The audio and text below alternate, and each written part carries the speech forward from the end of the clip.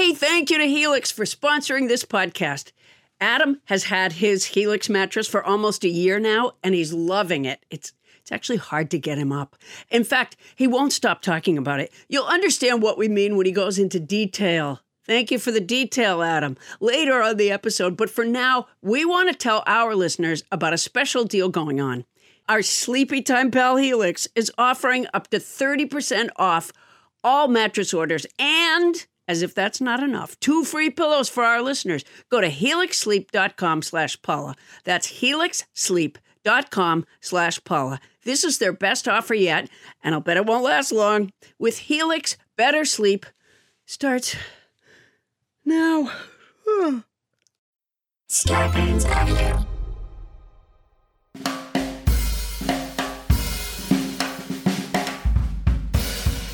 Coming to you live from our houses in Los Angeles, California, it's Nobody Listens to Paula Poundstone, your comedy field guide to life. Tonight, you like me. You really, really like me. I mean, don't you? Tonight, our guest, Dr. Mark Leary, explains why we seek approval so avidly and why rejection stings so much. What causes some people to have higher self-esteem than others? Well, he invented the sociometer theory to explain that phenomenon. I think you like me. You can go on Twitter and let me know, @AdamFelver. I mean, I'm here every week. Plus, Tony Anita-Ho has more of your show descriptions. I'm sure you like me, don't you? I mean, my chicken parm will make you cry. I'm Adam Felber, the man who tries to keep this show's conversational self-esteem at an acceptable level on the Rosenberg self-esteem scale by ensuring we stay on topic. And now, please welcome the woman who scatters irrelevancy to the 16 corners of the Myers-Briggs personality test, Paula Poundstone. Hey, Adam. And thanks to tonight's house band, Nobody Mark DeFloria on the drums. He was born and raised in Philadelphia, but now lives in Florence, Italy. Thank you, Mark, so much for joining us. Thanks, Mark. Adam, can you hear those ducks? I hear quacking, Paula, so I can assume that those are ducks. They are ducks. I got up this morning, and the pod puppy, the once pod puppy, who's now a giant dog, has become the prank puppy. She put all these ducks in my room, and it is an absolute mess in here. And well, it's really loud, Paula. It's a lot of loud quacking. I would ask you, how do you know the pod puppy did this? It's just, I'm isolated. There's no one else who could have. She's just been doing stuff lately. You know, she put all these ducks. Enough ducks. Oh my God. Oh, so it's weird. I don't, and they're all over everything. You know, they look so great when you're feeding them bread. And I got no fucking bread anymore. They've raided the pantry. I came in earlier today, and there were just ducks all over. Stop it. And they bite. They actually do bite. It looks so cute at first, and then yeah. One of them they left. don't have teeth, but they definitely bite. I mean, their beaks can be pretty sharp, too. They just left a big fucking beak bite right there on the fatty part of my shin. Wow. And I don't think you're supposed to have deal with, Paula. a fatty part. So, other than ducks, I'll tell you what I've been doing this week. Okay. I have started a movement to weaponize the lyrics to the song Candyman. Weaponize? Yeah. The classic Candyman from Willy Wonka and the Chocolate Factory. The hit version, I think, was by Sammy Davis Jr. Yes. How are you going to weaponize those lyrics? So all right, I'll show you. So say something insulting to me. Go ahead. Paula, you sound like a duck. Dip it in some dew, Adam. Oh. So you see what I just... Wow. Did you hear? Yeah. The ducks kind of responded to that. Yeah, they like that. Did you hear them get louder right then? Yeah.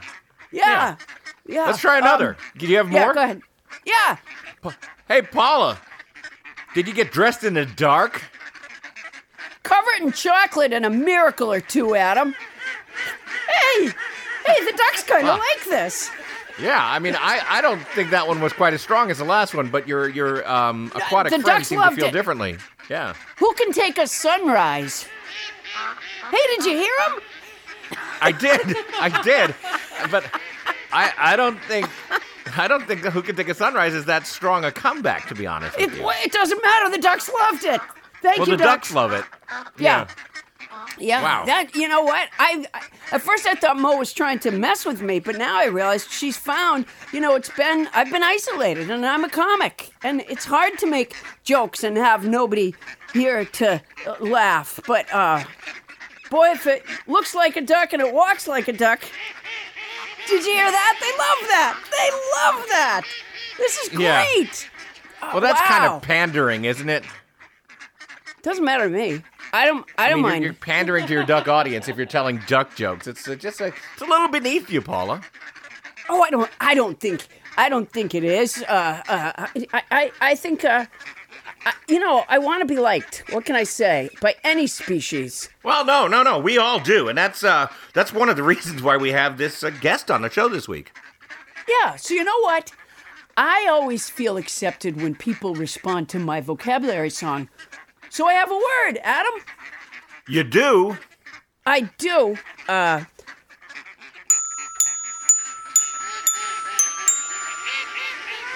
They love my glockenspiel. Oh, They like your Glock playing. I didn't Wow, think you I really have appreciated found the your Ducks. audience. Yeah. So here's this week's word, Adam. It's quotidian. It's an adjective that means happening every day, daily. The second use is ordinary. I'll use it in a sentence. Corrupt and undemocratic acts from Trump have become quotidian throughout his presidency.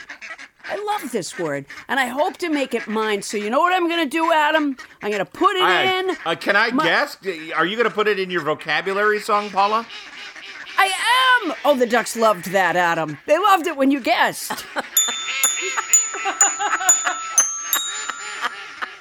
All right, here we go. Here's the, this week's word is quotidian. It's an adjective that means happening every day, daily, or ordinary, like a Mainer eating a blueberry. Last week's word was gaucherie. It's a noun that means awkward or unsophisticated ways. I haven't used a napkin in days.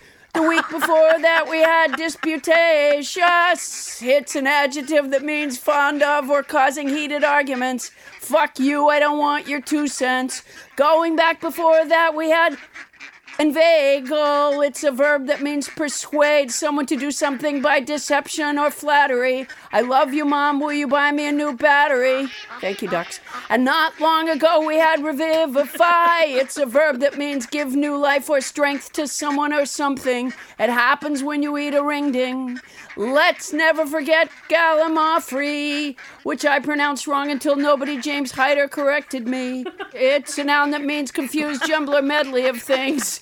Hodgepodge, who's podge, hodgepodge. Adam doesn't think my song is replicable, but I do.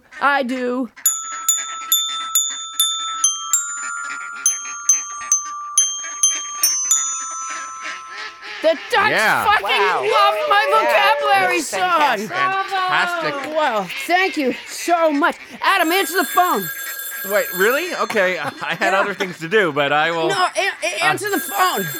I'd really rather not, Paula. I want to get to saying hi to by Tony the way, and while Bonnie. the phone is ringing, I want to remind the listeners that we do still have the 100th caller contest going. The person who makes the 100th call can receive any item they want from Roger Federer's appliance store and the chance to hang out with Adam after the game. Adam, answer the phone. Oh, Jesus. Hello? Hey, Adam, it's me, Mike Boom Boom Bonifant. Am I the 100th caller? No, Mike, you're not the 100th caller, although, thank the Lord, it is coming to an end soon. What's going You're on caller next? number 85. Oh, man, fuck, I was so close. I was only like 20 away. Adam. It's 15, actually. Did you hear that word, quotidian? Did you hear that? Yes, I did, Mike. Yeah, quotidian. Get it? Titty? Did you hear that? What? No. Titty was No. in that word, Adam. Well, actually, it's a TID, I think. Doesn't matter, Adam. Then finally, Paul Poundstone said something funny. That's a great fucking word. That's a great word. All right, I'll call back. What? That was it, Mike? I gotta go, Adam. I gotta go. You Yeah, called to say you heard Paula say titty? Yeah, that's so fucking funny. Oh my god. Yeah, finally that bitch said something funny. Man. Hey, Mike, we don't talk like that, remember? Yeah, but we do, Adam. Hey, the ducks love that. Yeah. Hey, the ducks love it when I call Paula Poundstone a bitch. All right, Adam, quotidian, Jesus. man. Quotidian. Get it? Get it? No, I don't. All right, just good talking to you, man. Can't wait to hang out with you after the show. It won't happen. Bye, Mike. Bye, Adam. Take care, man. The ducks loved him. Yeah. The ducks are going nuts in here. All right, ducks, settle down. Yeah. I don't really know. While you're settling your ducks, and I don't know how to. and- I don't know how. I don't even. I haven't trained these ducks. I don't know how to settle just a duck down. Tell them to settle down. We got to say hello to our cast of characters as we do every week. I We're just going to want go to say around the one horn thing and see. to. I want to say one thing to Mike Boom Boom Bonifit. What's Wrap that? it in a sigh, Mike. What? Wrap it in a sigh. See, that's from Candyman, Adam. Oh, wow! You told him, Paula. Yeah. Well, the ducks liked it anyway. The ducks went nuts. Wrap it in a sigh, ducks. Yeah, well, All right, so let's. You found your audience. Yeah, I think So I did. I want to go around the horn and say hello to the other people here, Paula, because there are other people here. One of those, of course, is your manager, my friend, producer of this show, Captain Crinkle, Bonnie Burns. How the heck are you?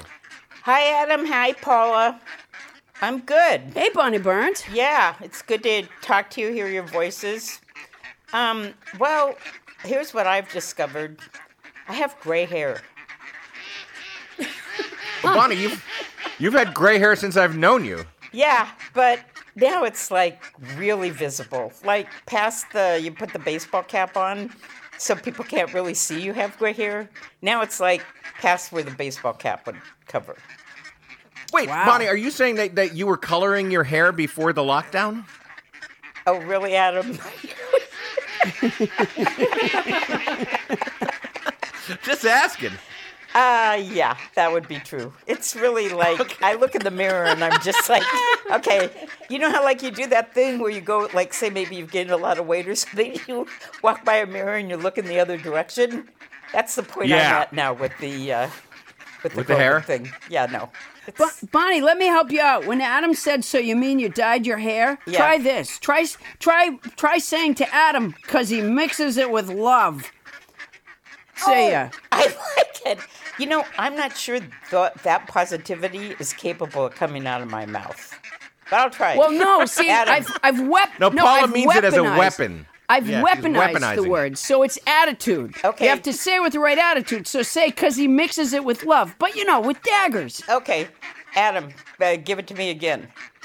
Bonnie, are you saying that you've colored your hair before this lockdown? Because he mixes it with love and makes the world go round. No. That's not the right...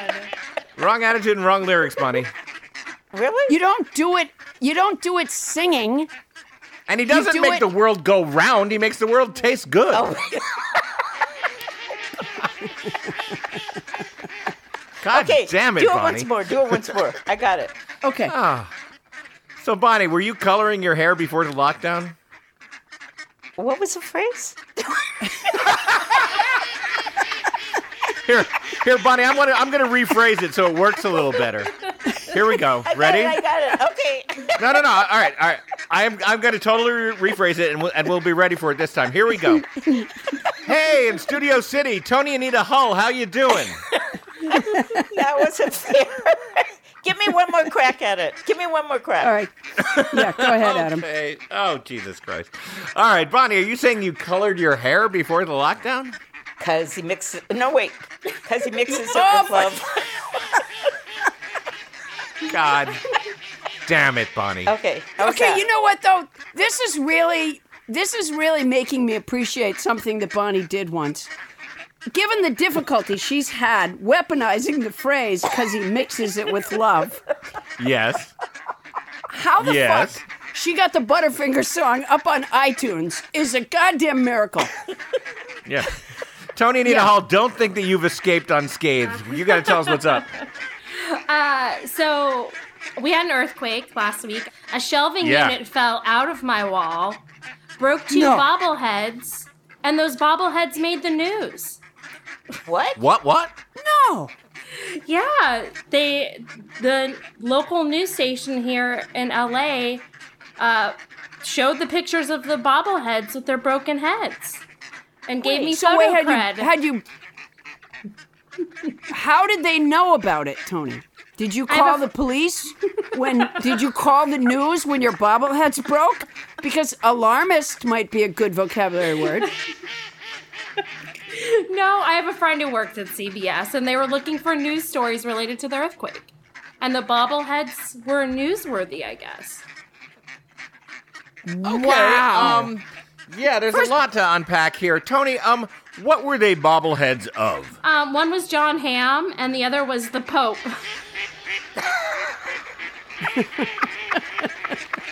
There's got to be a joke about that somewhere. It wasn't the John Hamm one. It was the Pope one. That's the one that they came with the news cameras for. Exactly. So what? So Tony explained. So the news cameras came in, and you were like the bobbleheads are over there. The bobbleheads are over there. And then they went over and they filmed your damaged bobbleheads? No, I only wish that happened. No, I just took pictures and sent them into the news. And the news story is very funny because they're very serious about the bobbleheads.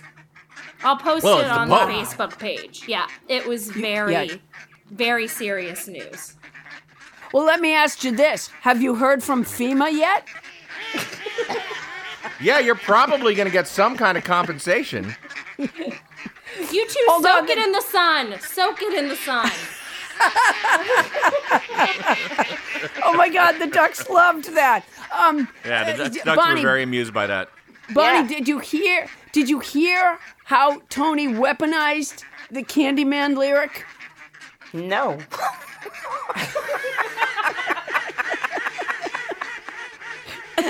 Wow. Bonnie, were you listening at all, or were you doing something else? No, I was listening, but I wrote down notes for the show tonight while I was listening. What did you write down? I never got a chance to put it down, and now I forget what I was going to say. Oh, I know. I know what it was. It was to see if we could get a clip of the report they made on the news, and we could play it on another show. Oh. You know, if the news is actually covering Tony's bobblehead dolls breaking, then this whole show is a fucking documentary. My house is gonna be crawling with news cameras when they find out about these ducks. Quiet down, you ducks, and stop. Get your beak off me. When they find out about these ducks. Was one of those ducks getting fresh? I don't shave my legs anymore, and this one duck, it keeps taking its beak and pulling at my leg hairs. Which they don't have a lot of sense of personal space, ducks. No, they don't seem to. Plus, Mo really packed them in here. But you know what? Animal Planet's gonna be here. CBS is gonna be. I mean, this is big LA news. If breaking your bobblehead dolls during the earthquake, and we don't even really know that those broke during wasn't the earthquake like a 2-point something? No, it was like a 4-point something. And Paula, you're sounding a little bit jealous. Like Tony made the news with her bobbleheads, and now you've got to compete with ducks, and I think that's a little sad. No, no, the ducks were here before the bobblehead story.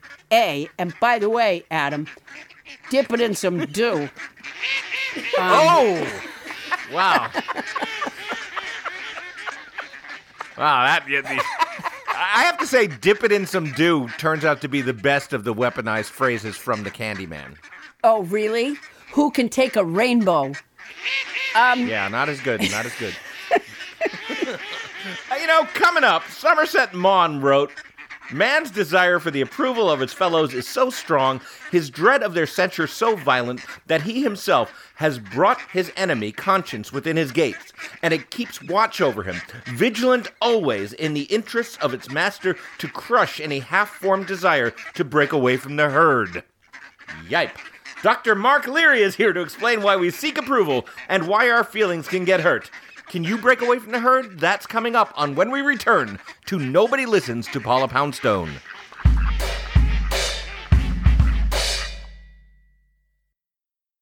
Hey, Paula. You know, every once in a while we get a new advertiser that I get super excited about, and I have to say, just because of the circumstances of my life, right now I'm really excited about our new advertiser, Quince, of Quince.com, the clothing provider. Not to be mistaken for Quince from Midsummer Night's Dream. And let me just say this, and maybe it's not important to an advertisement, but when I was in the 4th grade, our class put on a production of A Midsummer Night's Dream. Okay. And I played Peter Quince. There's the connection. One of the mechanicals. That's a great connection. Also, yes, has nothing to do with this, which is that Quince is an online clothing store. And as you know, Paula, I've lost a little weight lately. Oh, right. 75 pounds, yeah. So I literally have no clothes that are in my size until I just ordered some stuff at Quince, and I figured, like, here's a chance for me to create a new look for myself. A whole new image. And how's it going? Not bad. I mean, the clothes are fantastic. I know that you ordered some too. What I got is Yes. the Comfort Stretch Traveler 5-pocket pant. And I got and I got the 100% European linen shirt, and it looks breezy and it fits beautifully. And these are like premium pieces of clothing that are selling for like, $30 a piece or starting at $30 at quince.com. It's awesome. I look good. I ordered the brushed lounge jogger. Ooh. And, I put them on when I came back from New York. I pulled them on, and I swear to you, okay, this is not scientific because I was tired already. Right. But they were so soft and so comfortable that honestly, like right as I got them up to my waist, I think my eyes closed. They're so, it's a softness. It's a kind of softness that I don't think I've ever experienced in a garment, honestly. My drawstring European linen trousers are a little bit like that, too. Like, so comfortable that I just want to hang out with myself. Sure. Yeah. Yeah. And they're European. Keep that in mind. European. They are so European. And you can get those kinds. You can get washable silk tops. You can get 14-karat gold jewelry and like all these accessories. Quince sells a lineup of timeless pieces that keep their customers looking effortlessly chic year after year. I'm not certain that I look chic, but certainly if I did, it's not going to take a lot of effort. I now look chic and I feel pretty great. And Quince only works with factories that use safe, ethical, and responsible manufacturing practices and premium fabric. It's all good as far as I can see. Is it my imagination or did they cut out the middleman? They cut out the middleman, Paula Poundstone. I love it when they cut out the middleman. That's the thing. They cut out the middleman. That's fantastic. So be like me and Paula. Get warm weather ready with Quince. Go to quince.com/nobody for free shipping on your order and a 365-day returns. That's QUINCE.com/nobody to get free shipping and 365-day returns. Quince.com/nobody. And honestly, I look fantastic.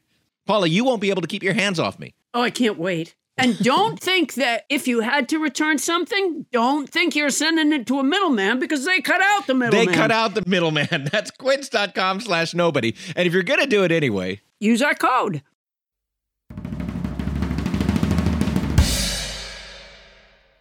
On this day in unremarkable history, Teddy Roosevelt said, "There's sticky stuff on the back of my pants. I must have sat in something."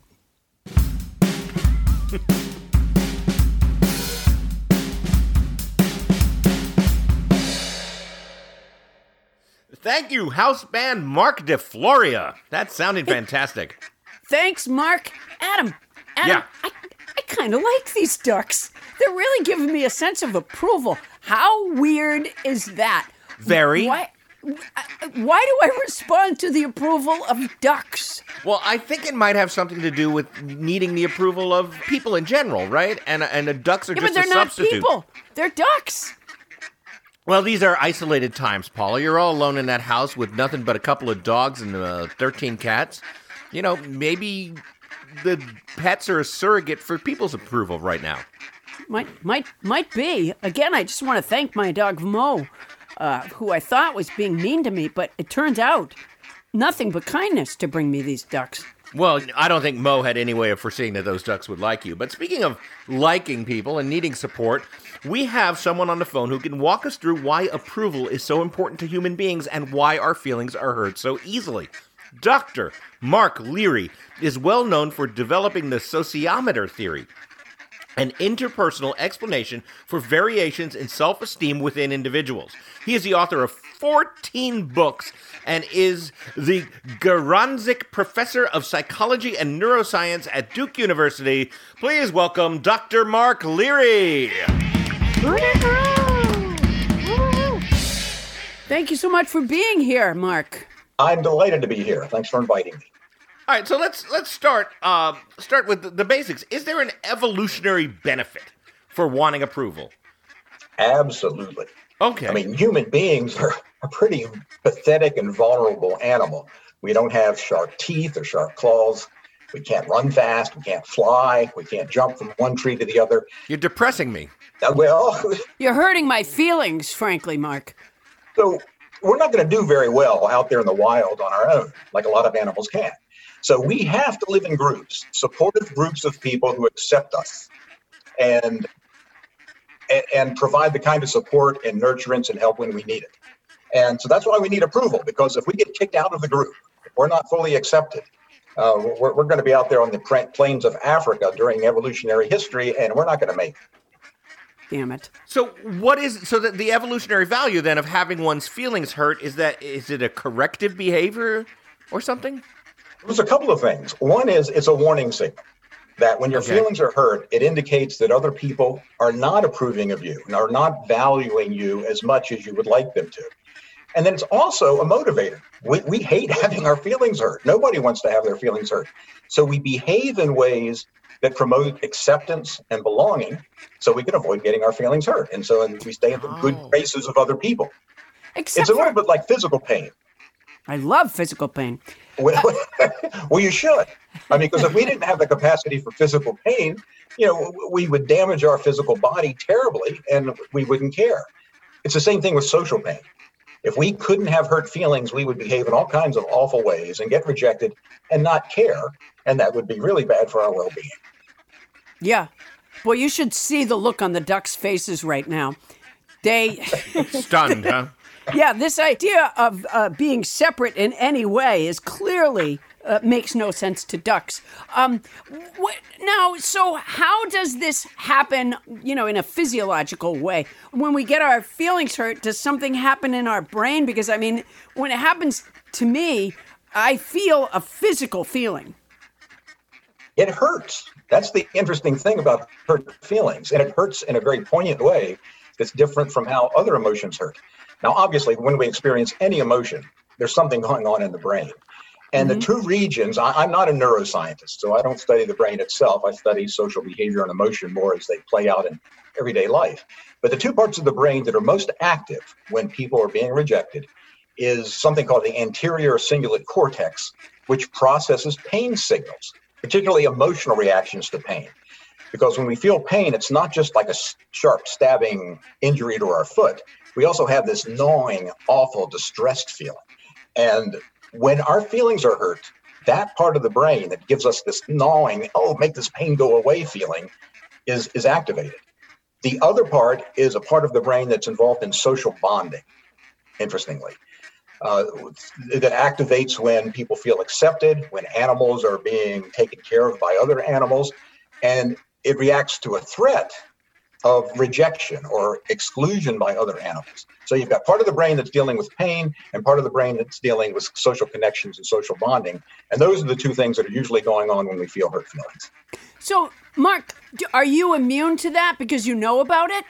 No, not any more than I'm immune to eating too much, even though I know that in a modern society we eat more than evolution prepared us to. No. And you wouldn't want to be immune. I mean, people don't like to have their feelings hurt, but thank goodness that you have them hurt. You would really behave in ways that ruined your life if you weren't concerned about rejection and disapproval and having your feelings hurt. Now, some people are hurt more than they should be, maybe, but it's essential. Yeah. Why are there so many different feelings involved in this? I mean, like when I eat a piece of pizza, it's a pretty uncomplicated, good feeling. But when people get their feelings hurt, there's anger, there's sadness, there's anxiety. It's a gallimaufry of feelings. And so what goes into that? Why isn't it just a simple signal from your brain to straighten up? That's a great question. The situations in which we're rejected are really complex in the sense that there's more going on than the mere sense of disapproval or devaluation. That's what hurt is. Hurt is the rejection emotion. It's the sense of not feeling like other people value their relationship with you as much as you would like. But on top of that, rejection experiences can carry other things. So for example, sadness. People often are sad when their feelings are hurt. Well, sadness is a reaction to loss of some kind, whether it's a loss of a person or a loss of a relationship or a loss of an important object. So if your feelings are hurt by a rejection in which you have now lost a relationship or lost a potential relationship, you'll not only feel hurt, but you'll feel sad. Anger is a response to unjustified, when somebody is a barrier to a goal that you have and you feel like it's unjustified, that's what makes you angry. You're standing in my way. So if the rejection is somehow interfering with some goal that you have and you think it's unjustified, you're likely to be angry. Anxiety is a reaction to threats to your well-being. So if the rejection carries with it some threat to your well-being, so your partner's leaving you and they're taking all of the possessions and all of the money and you're going to be stuck out on the street, you'll probably also be anxious. So hurt is the central rejection emotion. But there can be other things happening associated with that social devaluation that can trigger these other emotions. So if when Adam went to eat his pizza, if the pizza said to him, I'm not going to be eaten by you, then away would go the good feelings. Yes, and his feelings would be hurt. And if he wasn't allowed to eat the pizza, that would be a loss. And so he'd probably feel kind of sad. Well, that's why I've always been against talking food. I've always said it's a bad idea. Yeah. Actually, companies thought of this years ago, but talking refrigerators could actually probably help with the obesity epidemic, because all they have to do is hurt your feelings and you don't want to go back to the refrigerator, then you go kill yourself and lose weight. No, you don't have to kill yourself. No, that wouldn't be a solution. But if it said oh, back again, then I think you wouldn't, be... never mind, I'll wait. Either that or you just wouldn't eat cold foods anymore. I'd open the pantry. So how does your... Yeah, go ahead. Okay. Go ahead, Adam. I'm sorry. No, you were going to ask the same question, Paula. We both have the same curiosity I here. don't want to hurt your feelings. By the way, Mark, where does that come from?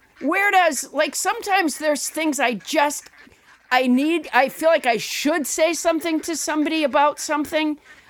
Maybe it would even help them in some ways, but I'm so worried about hurting their feelings. All right, Paula, just fucking say it. What do you want to say to me? What do you want to say to me? Cover the duck's ears if you need to. So, Mark, what is that? What is that thing that's sort of the opposite of, getting your own feelings hurt, wanting to protect hurting someone else's feelings? Is that also just so that you fit in? I think so, because we know, and the research shows, that when somebody hurts your feelings, it weakens your relationship with that person, at least temporarily, if not permanently.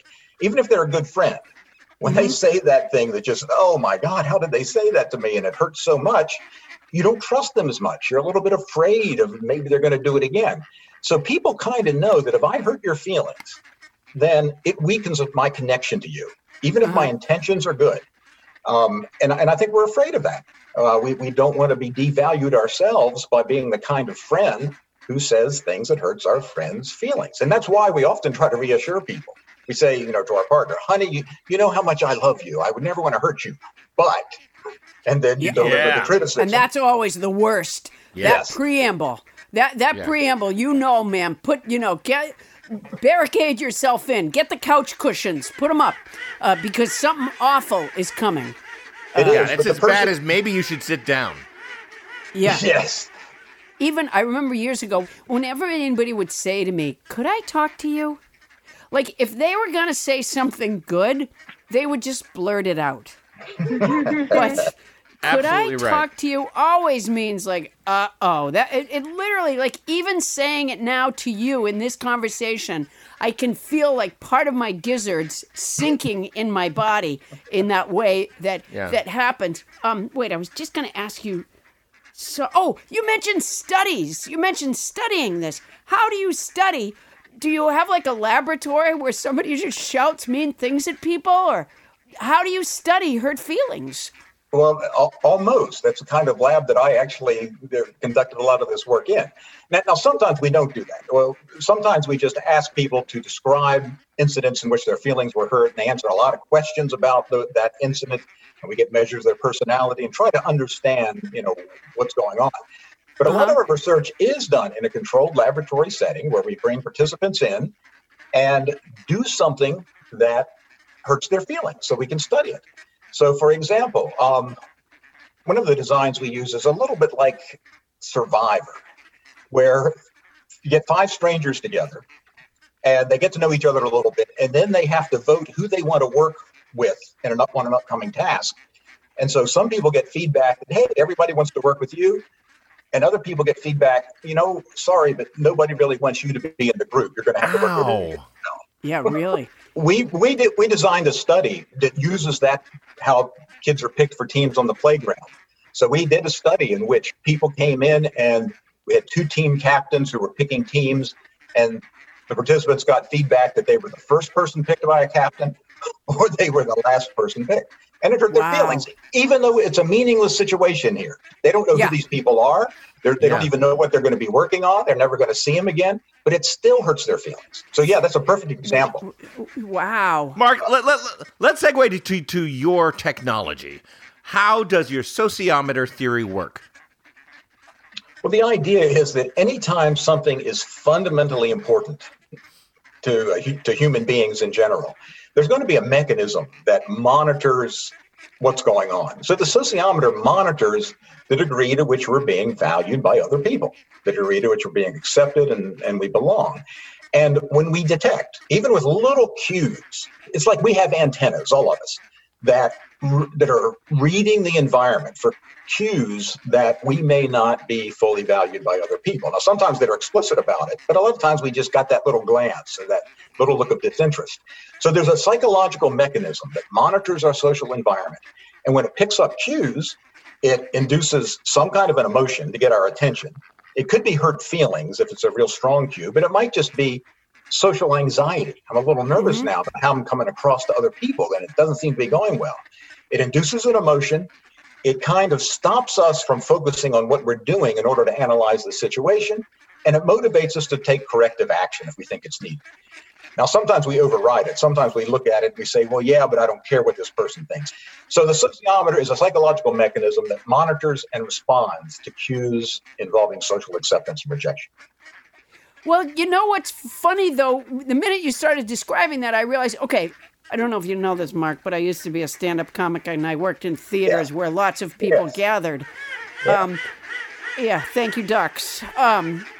Now I just have ducks in my bedroom. It's the best I can do. I would be in front of a crowd sometimes, and, I sort of look out across the crowd, and obviously, playing very much to that sound, right? The sound of group laughter. And it does so many things in my brain. It sets a rhythm. But then the other thing is I would look out, and sometimes I would see, usually it was men, with their arms crossed, and they didn't appear to be laughing. And maybe it's the arms crossed that attracted my attention. I don't know.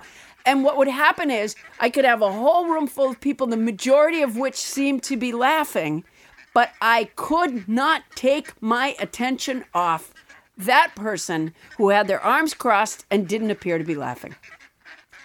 So you're getting Absolutely, yeah. all this satisfaction Yep. from these other respondents, but the person who's not responding the way I want, and oftentimes, though, this is the thing, I would start talking to them. I go, sir, and usually my guess would be that him and his wife maybe made a deal that if they came out to this show, she said, well, if you'll come to Paula Poundstone with me, I'll watch football with you on Sunday.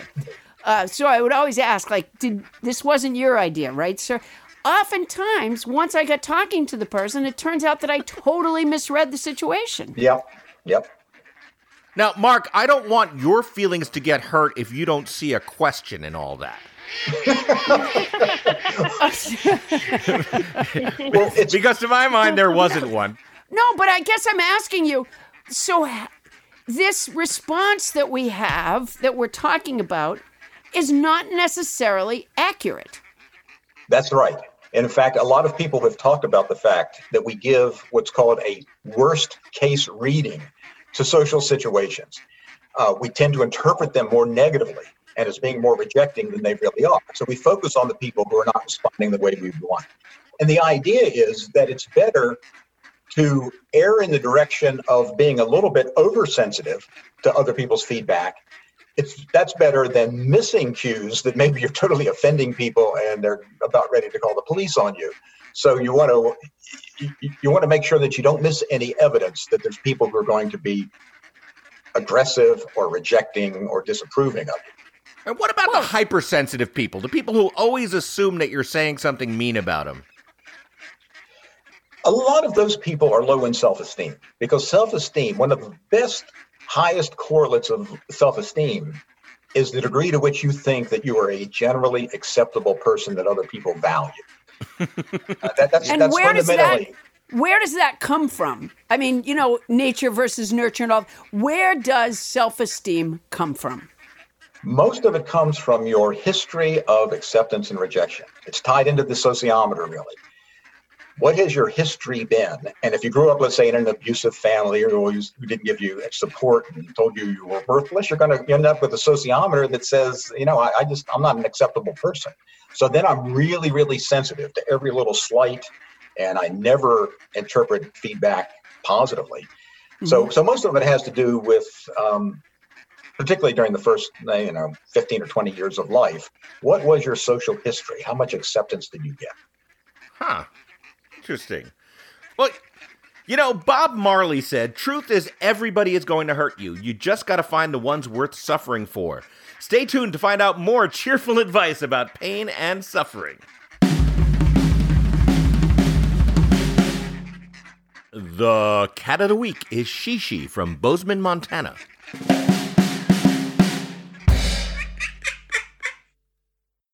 Hey, Paula, it's been almost a year now since I got my Helix mattress. And as you remember, there was some drama surrounding Helix mattresses. Because when Helix first sponsored us, Bonnie took the mattress. And she's been loving it. But finally, I got my chance to get a Helix mattress. And I sleep so well. I mean, the family bed is where we all gather. We watch movies in our room occasionally. And everybody just piles on it. And it's comfy. And yet, when one person hops on, the other half of the mattress doesn't fly up. I'm a fan. Well, Adam, everybody is unique and everyone sleeps differently. That's why Helix has several different mattress models to choose from, each designed for specific sleep positions and feel preferences.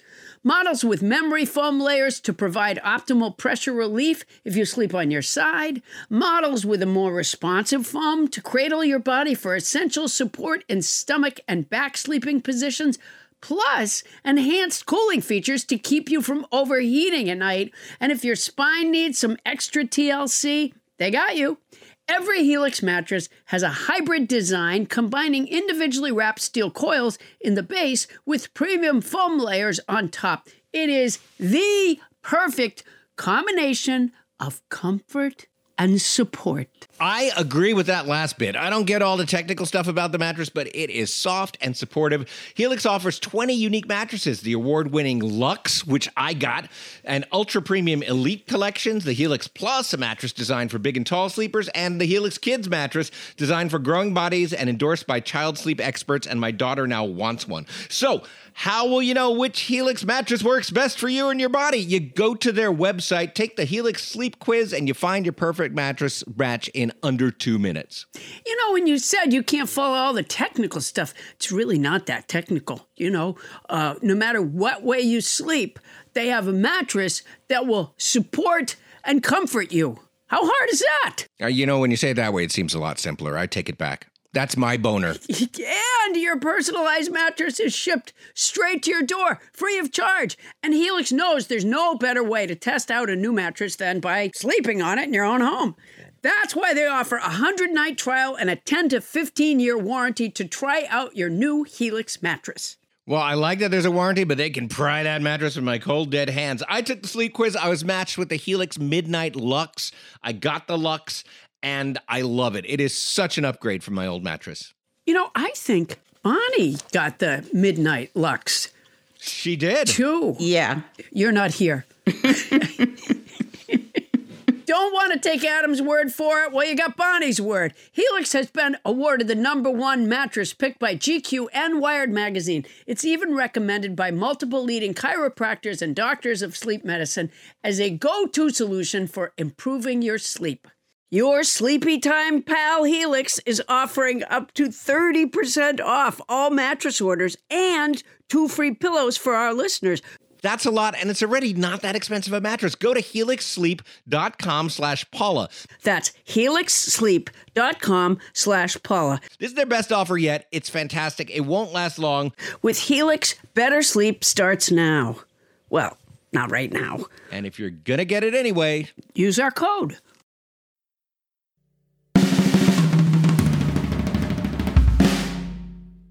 And we are back with Dr. Mark Leary. This is fascinating stuff, Doctor. All right, now, Mark, you said that this has a evolutionary, purpose. Were Neanderthals emotionally sensitive? You know, Neanderthals get a bad rap. I mean, they're the prototype. That is Oh, true. damn it, I just hurt their feelings. I'm so Yeah. sorry, You would. Neanderthals.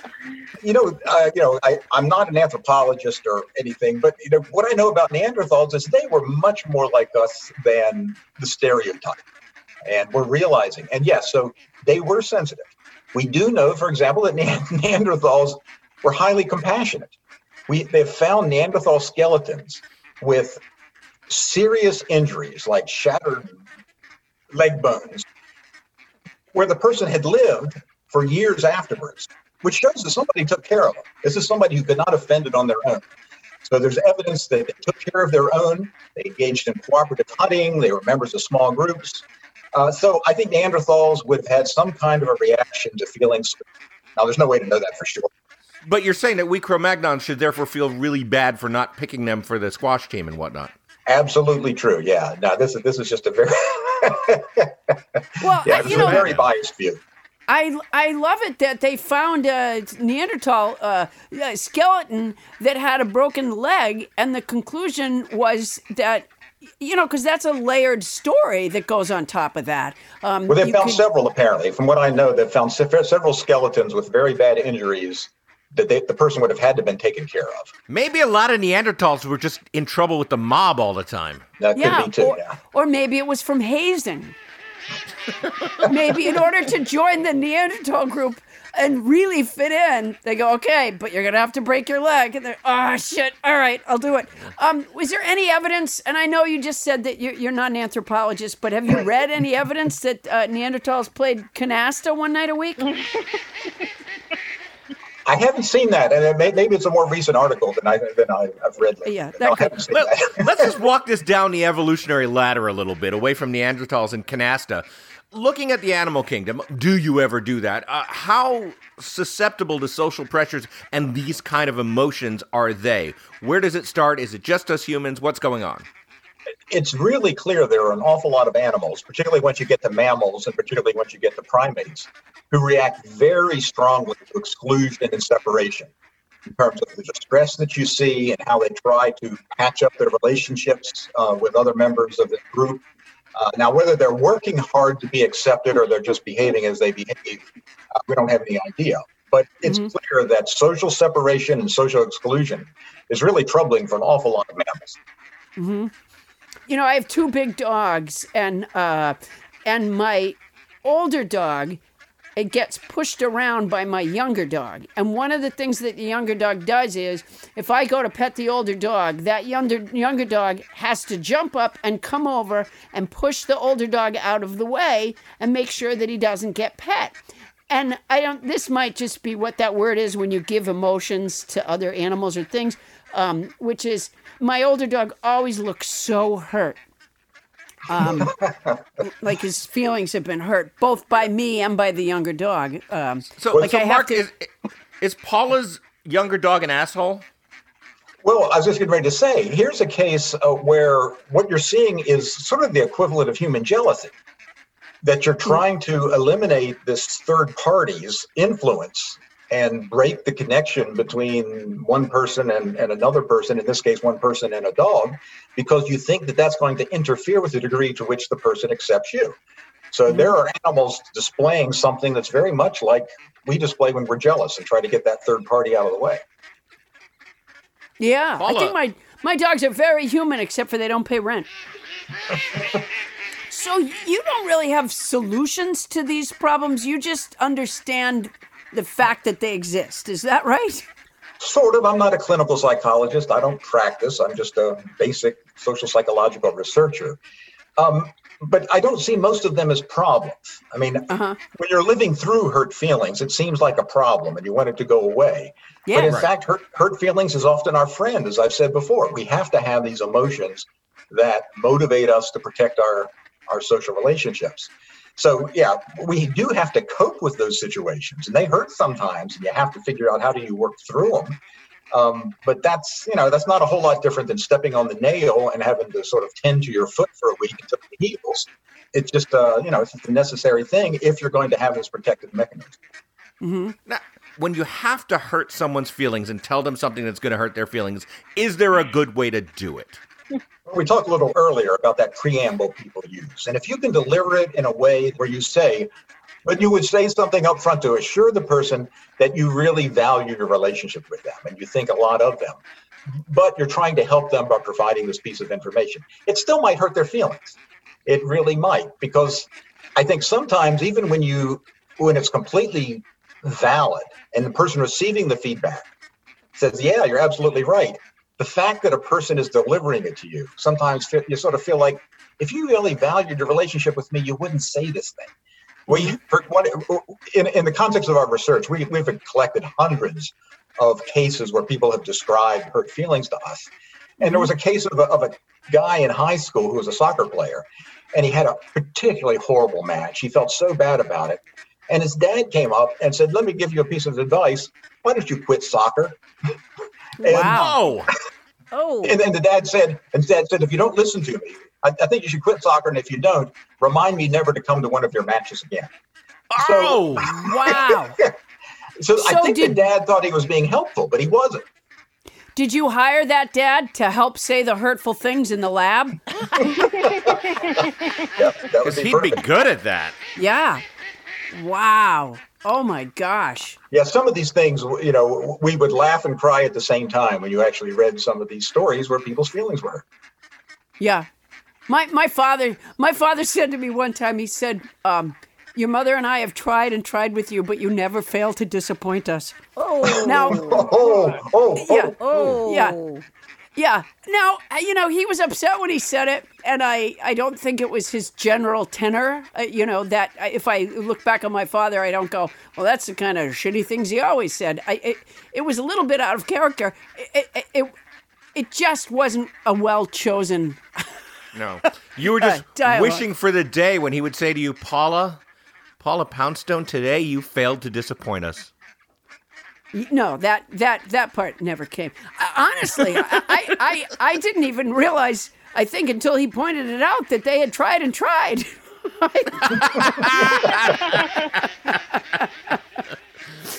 So it was helpful. You know what I just thought of is there a biochemical relationship between embarrassment and hurt feelings? Embarrassment is another one of those social emotions that's there to help protect our social relationships. So why do we get a red face? Blushing is a fascinating topic. We did research on that too about the same time, because all of these emotions, social anxiety and embarrassment and guilt and hurt feelings, are all tied into our concerns about our social connections. Mm-hmm. The red face appears to be a signal that I am really sorry for whatever I just did that embarrassed myself, because you can't fake it. I can say, well, I'm really sorry and I didn't mean to do it. But the red face is one of those cues that you just can't fake. And it's a way to show people you're being truthful, that you're sorry for whatever embarrassing thing you just did. And there's research showing that when people blush, onlookers are much more likely to forgive them, because it is a signal that, in fact, I really do feel bad about this. What kind of research, like what kind of experiment is set up that shows that?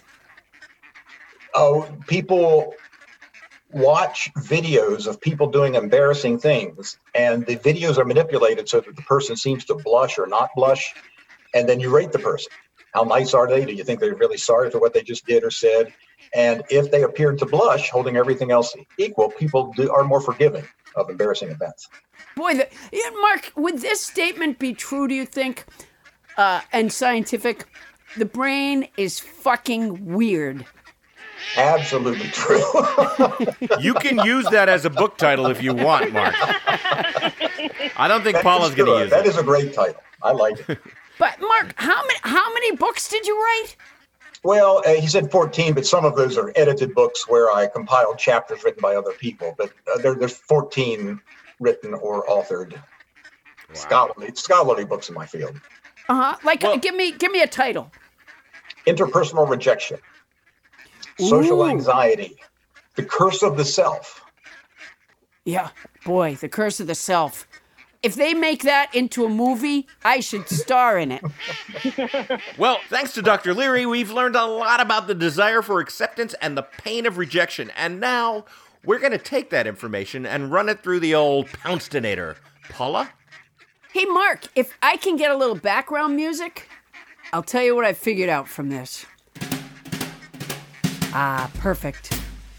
Well, I was right about one thing. I've always said we are really just big bags of chemicals making our way through the world.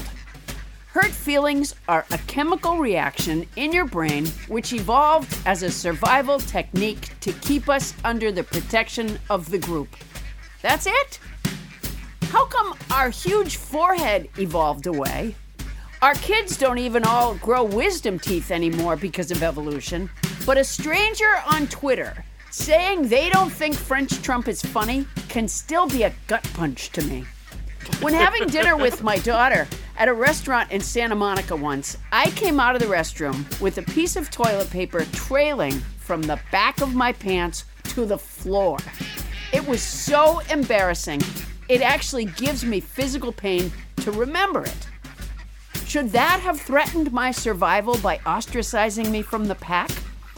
If we are part of a group that won't wear masks or consider the lessons of science, doesn't that threaten our survival more than fitting into that same group? Evolution, brains, I really like you. I don't want to hurt your feelings, so don't take this the wrong way. But your pants don't go with your shirt, and your hair looks like shit. Well, among your many books, Mark, you left out 2019's Self-Presentation, Impression Management, and Interpersonal Behavior by Dr. Mark Leary. And I would just want to say thank you so much for coming down to our show here. It's been fun. Thanks so much. Thank you so much. Stay safe there in North Carolina. Yeah, I appreciate it. Thanks a lot, Mark. Bye-bye. Mark, that was a great time. Goodbye. Appreciate it. Thank you. He was a great guest. He was a great guest. Yeah. I miss him already. Yeah, I do too. You know what's funny is that because of the I'm still on here. Do you want me to leave?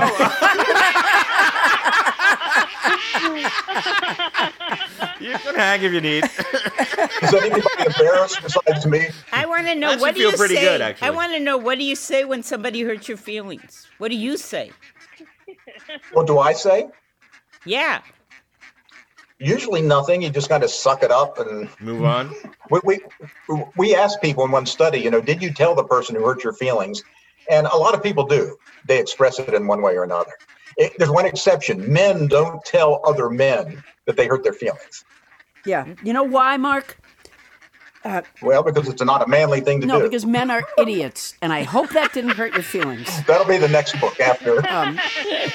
I told a total stranger at the dog park a few weeks ago that she spoke to me in a way that hurt my feelings, and I think I thought when I said it that somehow I would, feel better, and no, I only felt embarrassed.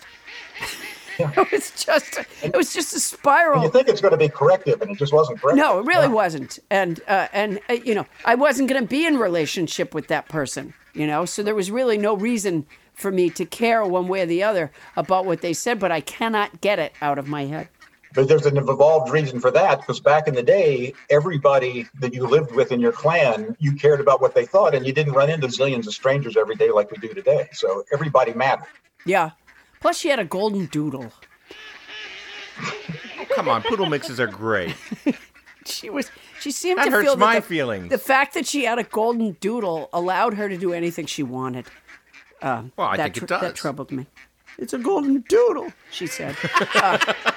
Bye, everybody. I'll click away now. Bye, Mark. You're taking up enough of your time. Bye. Bye-bye. Coming up, nobody's tried to describe our show. Tony Anita Hull has listener show descriptions. Apparently, I keep the peas passing in the clockwise direction. Whatever that means, that's coming up after this.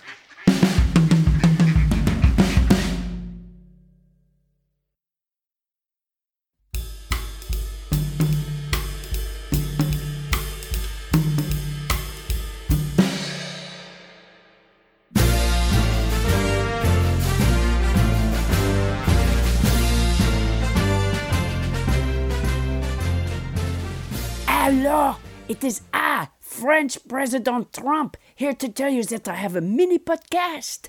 I am speaking in the whisper because I don't want Ivanka to find me. She's driving me crazy. Papa, can we sue someone today? Papa, can we go to the church with another upside-down Bible? Papa, can I have more money for makeup? My skin is getting very close to the surface. Here she comes. Quick, listen. I have a mini podcast, the weekly French Trump press conference. I take questions from the press. It drops on Friday at 2 p.m. Pacific time and 5 p.m. East Coast time. Papa, where are you? Can we tear gas more peaceful protesters? I'm so bored, Papa.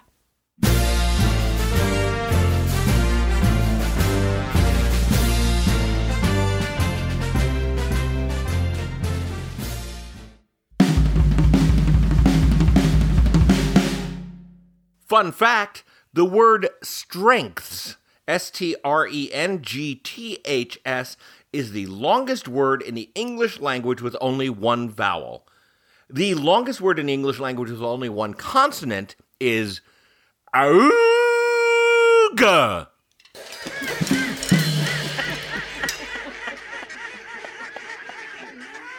Okay, now before we move forward, Paula, I'm told that your manager, our producer, Bonnie Burns, was somewhat inspired by our interview with Dr. Mark Leary and wanted to say something.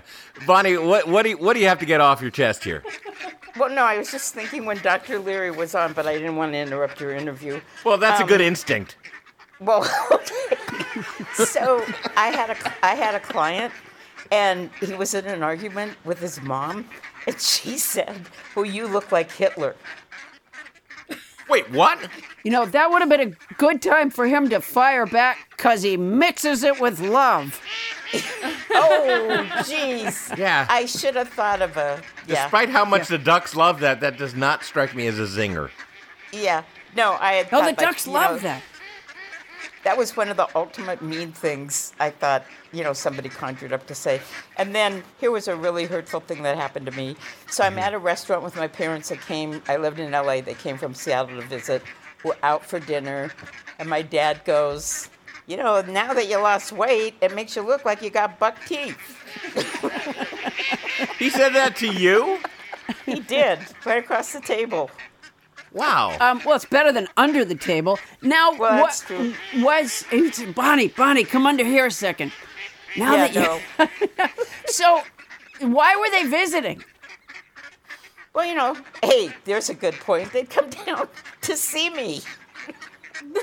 All right. I mean, these are good stories, Bonnie. It feels a little bit like the message that you took away from Dr. Mark Leary's interview is that this podcast is a good place to settle old scores. No. But unfortunately, that just reminds me of when I went home to see them for my little brother's wedding. And my dad, I'm in the bridesmaid dress or whatever. He's like in the tuxedo. And I'm talking to him. And he goes, you've got bad breath. Wow. That's something. Okay, why am I an overachiever? It sounds like your dad didn't really have a good edit lever, No. Yeah. The Candy Man Ken. Yeah, that's... Okay, you have to say it... With contempt. All right. I have to say No. it just right. So he goes, no. All right, so say this was the conversation, okay? Say your dad goes, oh, you've got bad breath. You're supposed to go, sprinkle it with dew, Dad. See, you got to say it more aggressively. You know what? I think it was worse. So I'll be my dad, you be me. Okay. Your breath stinks. Well, sprinkle it with dew, Dad. See, like that. There has to be more. Yeah, I'd have gone with cover it in chocolate and a miracle or two, Dad. Because he mixes it with love, Dad. Yeah. Yeah, I don't think you got the right. You didn't get the right. The world tastes good because the Candyman thinks it should, Dad. I guess you're saying you wouldn't like bad breath. No. Just enjoying Paula's riff, really. That was what Bonnie's therapist told her was a good response. Oh, my God. When I think that you went to therapy to get advice like saying, I guess you're saying you wouldn't like to have bad breath. When I think that you paid somebody like $150 an hour for that kind of advice, and I could have given you my weaponizing the Candyman idea. It would have fixed everything. For half the price. I would have given it to you for $75. No doubt. All right, ducks, back up. Oh, my God. Sorry, Paula. The whole weaponize the Candyman lyrics thing. The ducks are loving it. You found your audience as far as that's concerned. Now, Paula, one of the things you've been struggling with, besides not having an audience, is that you've been struggling to describe our show in the various interviews that you do. Yeah, there's something about the way that they'll go, oh, you have a podcast? Like, what kind of podcast? And I'll go, well, it's a comedy podcast. And, right. My partner Adam is on every show. And right, and you could do better with that. Yeah, we interview people and we make jokes. That's pretty lame. much. That's lame. Yeah, it's not good. It's not good. So I've been crying out to the listeners for 110 shows now. Yeah, and they've been so good that we've actually, if you go to paulapoundstone.com, the banner up there, the ever-changing banner up there, are some of our listeners' pithy descriptions of our podcast. Yeah, including there's a Tom Hanks description on there. Oh, yeah. Not a description of Tom Hanks. No. But he's easy to describe. He's America's sweetheart. Yeah, he is. No, but a description by Tom Hanks of our podcast is up there. And so we're gonna take some of these really great show descriptions that we're getting, and we're gonna put them up on the homepage there, where it rotates in and out. You can see why I don't describe things very well. We used to pick the winning show description, and Tony Anita Hull would send them a bar of Hotel Soap, autographed bar of Hotel Soap. But now we have these wonderful nobodies. Tony, what was their names again? Joe and Kathy? Joe and Kathy sent us the other day these Thomas Coin coins, which are wooden coins with an engraving on each side. One of the sides is engraved a bear to commemorate the fact that Thomas Coin was supposed to have been on maybe our third show. He was a survivalist, and we we're going to interview him about what to do if you encounter a bear, and he never showed up. And so we've been looking for him ever since. And so what we've been having people do is when they go someplace where they don't find him, we have them put on an interactive map on our Facebook page, where it was they didn't find him, so that we can narrow down where he is. And it's been very effective so far. But so these guys had the idea, and I think it's a brilliant one and will help with this manhunt, which is when you go someplace where Thomas Coin is not, you put that coin there so people can know you already looked. That's brilliant. That is just brilliant. Right. And I don't think it's that brilliant because, like, Thomas Coin could, at a later moment, walk over there and stand directly over that coin. There's nothing to stop that from happening. I don't think that'll happen. So anyway, we're going to give for these really terrific show descriptions. Tony Anita Hull will be sending you a Thomas Coin coin. That's COYNE. Wow. Tony Anita Hull, step on up to the microphone and tell us about these descriptions. Thanks, y'all. Okay, so the first description is from a Jesse Rhodes. Shock jock radio minus the misogyny, except for Mike Boom Boom Bonifit. He's what you'd expect. That's Jesse Rhodes. Oh, that's good. Do we think of ourselves as shock jocks, by the way? Minus the misogyny? I don't know what you'd have left, but... No, I think what he's saying is that we do say shocking things, and we do have fun yelling at each other and stuff like that. So and we have characters dropping in. Yeah. Yeah. Maybe Jesse doesn't get a point. All right. So moving on. It's not easy listening, that's for sure. Okay, go ahead. I'm sorry, Tony. Go ahead. Okay. No. Eric Wagner wrote, "It's not going to save democracy, but it'll get your cat high." Oh, now that's deep. Right on. That's a reference to the Poundstone Pussy Pillows, which I think Paula will be pushing later in the broadcast. Yeah. My cats, by the way, who are stalwarts of democracy. Okay, next. This is my favorite, not to show bias. It's from Bondi, who is an 11-year-old nobody, who wrote, "The best possible waste of time." Oh, that's great. That is great. That is Thank right you, Bondi. on Bondi. Wow. That's fantastic. Yeah. I hope Bondi is named for Bondi Beach in Australia. I didn't know there was a Bondi Beach in Australia. Oh, yeah. Crystal blue waters. Huh. That's good. It's better than being named Rehoboth, which is a beach. Rahiba? Oh, yeah. Rehoboth, yeah. I think Bondi rolls off the tongue a little bit easier. I have to say that Bondi is very insightful, particularly, and I mean no disrespect by this, but particularly for an 11-year-old. Very, very insightful to have discovered that the show is a waste of time, but, can also be at the top of that heap. If you're an 11-year-old who's not named Bondi, who's listening to us, and you were just shamed by Paula Poundstone, feel free to write in. All right, and have you got more, Tony? I've got one more from Stephanie in Austin. It's a little long, but I like it. A virtual front porch family reunion where eccentric but lovable Aunt Paula welcomes guests and always present Uncle Adam keeps the peas passing in the clockwise direction. Wow. Oh, that boy. is nice. Yeah. That's great. Stephanie from Austin, I hope, maybe if I ever get to do my job again. I used to have this job where I was on stage in front of, large crowds that gathered. And there used to be a name for that.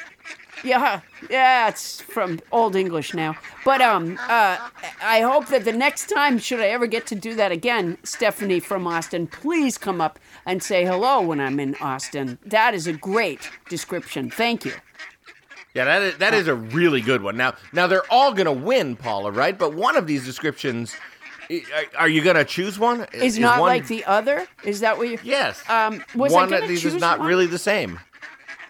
No, I think they should each get a coin because they got picked. Right? Well, plus the other thing is, yes, Tony selected these from a highly competitive group of descriptions. But keep in mind the other thing, if we only send out one coin, Adam, we're never going to find Thomas Coin. So I think in the interest of the Thomas Coin hunt, we need to, step our game up a little bit here. By all means, Paula, we're going to need, by my just back of an envelope calculation, several billion of these to cover the land. So yes, by all means, let's send out that first batch of Thomas Coin coins. Yeah, that's a good idea. You know what? Put that down. Put that down. Ugh. One of the ducks is playing my glockenspiel. Oh man, now there's duck spit on my mallet. Now, Paula, I have to say something about these ducks. If you remember, a couple of weeks ago, you had a detective visit your house about the murder of our intern, Doug. Yes. And that was a tense moment. It wasn't fun for any of us. And, of course, we all miss Doug a lot. It strikes me that many ducks in your house walking on everything would erase just about every fingerprint on the premises. Doug was neither murdered in my home nor discovered here. I'm just saying, webbed feet all over a carpet, shedding DNA and feathers. It's just, I don't know. It just doesn't sit really right with me. This is not the murder. This is not a crime scene here at my house. This is a duck melee. This is not. You're told. You know what? You are totally. You're obscuring what's going on. That's not what's happening. It isn't? Because it strikes me that nobody knows where your dog Mo was, the pod puppy, the day Doug was murdered. I don't remember. I think she probably was out back barking at people in the alley. That's what she likes to do. Well, you think so, but then the next thing you know, she's bringing ducks in the house to stamp all over fingerprints. Mm-hmm. No, you are totally. This is why you are not a detective. This is not how you go about solving a crime. You're totally right. You're totally right. I just wanted to bring it up because a lot of our listeners are very concerned because we don't seem to be really getting any closer to an answer to what happened to our intern Doug. And I want to point out that a lot of nobodies have bravely volunteered for that intern position, and I encourage them to keep doing so. Yeah, that is brave, given that we're not sure what happened to Doug. Now, if this were a Perry Mason episode, Bonnie would say there's only 5 choices as to who the murderer could be. 5? I don't even think it's usually 5 on Perry Mason. Well, in this case, on our podcast, it's 5, but there are some dark horses out there. I mean, that Land Romo doesn't say a lot. You know, towards the end of any good crime series, any good crime series, towards the last season, there's an episode where the detective themselves is under suspicion. Oh, wow, that would be Detective Delano from the LAPD. Mm-hmm. Yeah, could have been him. Could have been him. Look, it could have been anybody, really, right? Yeah. Well, it could have been anybody, but a copy of your book lay near him, a bloodied copy of your book that happened to fit comfortably into the dent in Doug's head. Yeah, given, but I don't see why, if it were me, why I would beat him to death with a copy of my own book. Well, I certainly wouldn't have, because you know what? He used to prepare the snacks There's no way I'm going to eliminate somebody who prepared the snacks. That's a good argument. Look. Look, we're no closer, but hey, nobodies, if you have any clues or you want to volunteer to be an intern, feel free to keep writing into us. That's nobodylistens-to-Paula-Poundstone@gmail.com. And, Paula, we've talked about the human desire for acceptance and how devastating it is to our feelings when we're rejected. So I hope our listeners won't reject the Paula Poundstone product line. Oh, I hope not. That's right. My store doesn't take that much time to check out. It's at paulapoundstone.com. You can get the Poundstone Pussy Pillows, which are a 4x5 pillow full of fresh catnip with a cat joke on one side, and on the other side, I will happily autograph it to your cat. And when you fill out the order form online, and I'm so sorry to have you fill out anything online, but when you fill out the order form, there's a space to put the name of your cat, and I'm going to autograph it for you. And I'm doing Cameo videos now, which are sort of video messages that I will send to the friend or relative of your choice. That's at cameo.com/PaulaP33. Cameo.com/PaulaP33. And I have another one tonight, Paula. The Starburns Sports Sunday Simulcast. What's that? Now, Paula, you know my friend, the comedian Jeff Cesario. I love Jeff Cesario. He's one of the best. And Jeff and I have started doing this thing where on Sunday nights you can watch Sunday Night Baseball on ESPN, but you turn down the sound and listen to expert commentary by famous comedian Jeff Cesario and me, Adam Felber, doing the color commentary. Wow, that sounds like fun. You tune into ESPN, but you turn the sound down. That's every Sunday night at 7 p.m. Eastern, 4 p.m. Pacific. And then you navigate your phone or computer to the Starburns audio channel on YouTube or Facebook. We'll be right there. You can join me, Jeff, and special guest commentators like the Sklar brothers or Wait, Don't Tell Me's Alonzo Bowden, or who knows, maybe even Paula Poundstone, some coming up game, to get the audio commentary for the game as you watch it. That sounds great. I have an idea for a very similar thing where people put on our podcast. Nobody listens to Paula Poundstone, but they turn the volume down and they watch Perry Mason. Well, that's that could really improve our ratings. That could be a lot of fun. That seems very promising. Yeah, it's just something to do. Don't do it on Sunday night, though, because on Sunday night, you're listening to the Starburns Sports Simulcast with the Adam Starburns Sports Simulcast Cesario. with Jeff Cesario.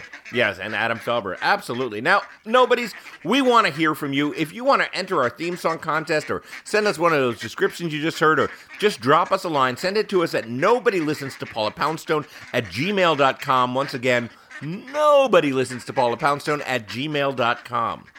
You can find me and Adam on Instagram, Facebook, and Twitter. We're all over the place. And check out our Facebook page at Nobody Listens to Paula Poundstone. That's our show. Nobody Listens to Paula Poundstone is hosted by Paula Poundstone and yours truly, Adam the Felber. Special thanks to our guest, Dr. Mark Leary, and thanks to our house band, Mark DeFlorio. Nobody Mark DeFlorio. Our show is produced by Paula Poundstone, Adam Felber, Bonnie Burns, Ken Lazebnik, and Tony Anita Hull. Mixing by Michael Hoagie. Starburns production by Land Romo, not officially a suspect. Thanks to our former intern, Doug, for all that you did. Transcription services for the show provided by Transcribe Me, a premier internationally used transcription service. Use code Paula Poundstone when placing your order at transcribeme.com to receive an expedited service. That's our show for tonight. Won't somebody please listen to me?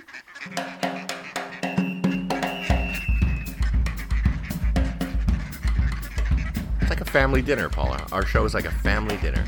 I love that. No, it's like a front porch family reunion. I absolutely love that. Yeah, you know what I didn't like about it? What? With me passing the peas in the counterclockwise direction or whatever, I'm allergic to green peas. I don't think that's the point.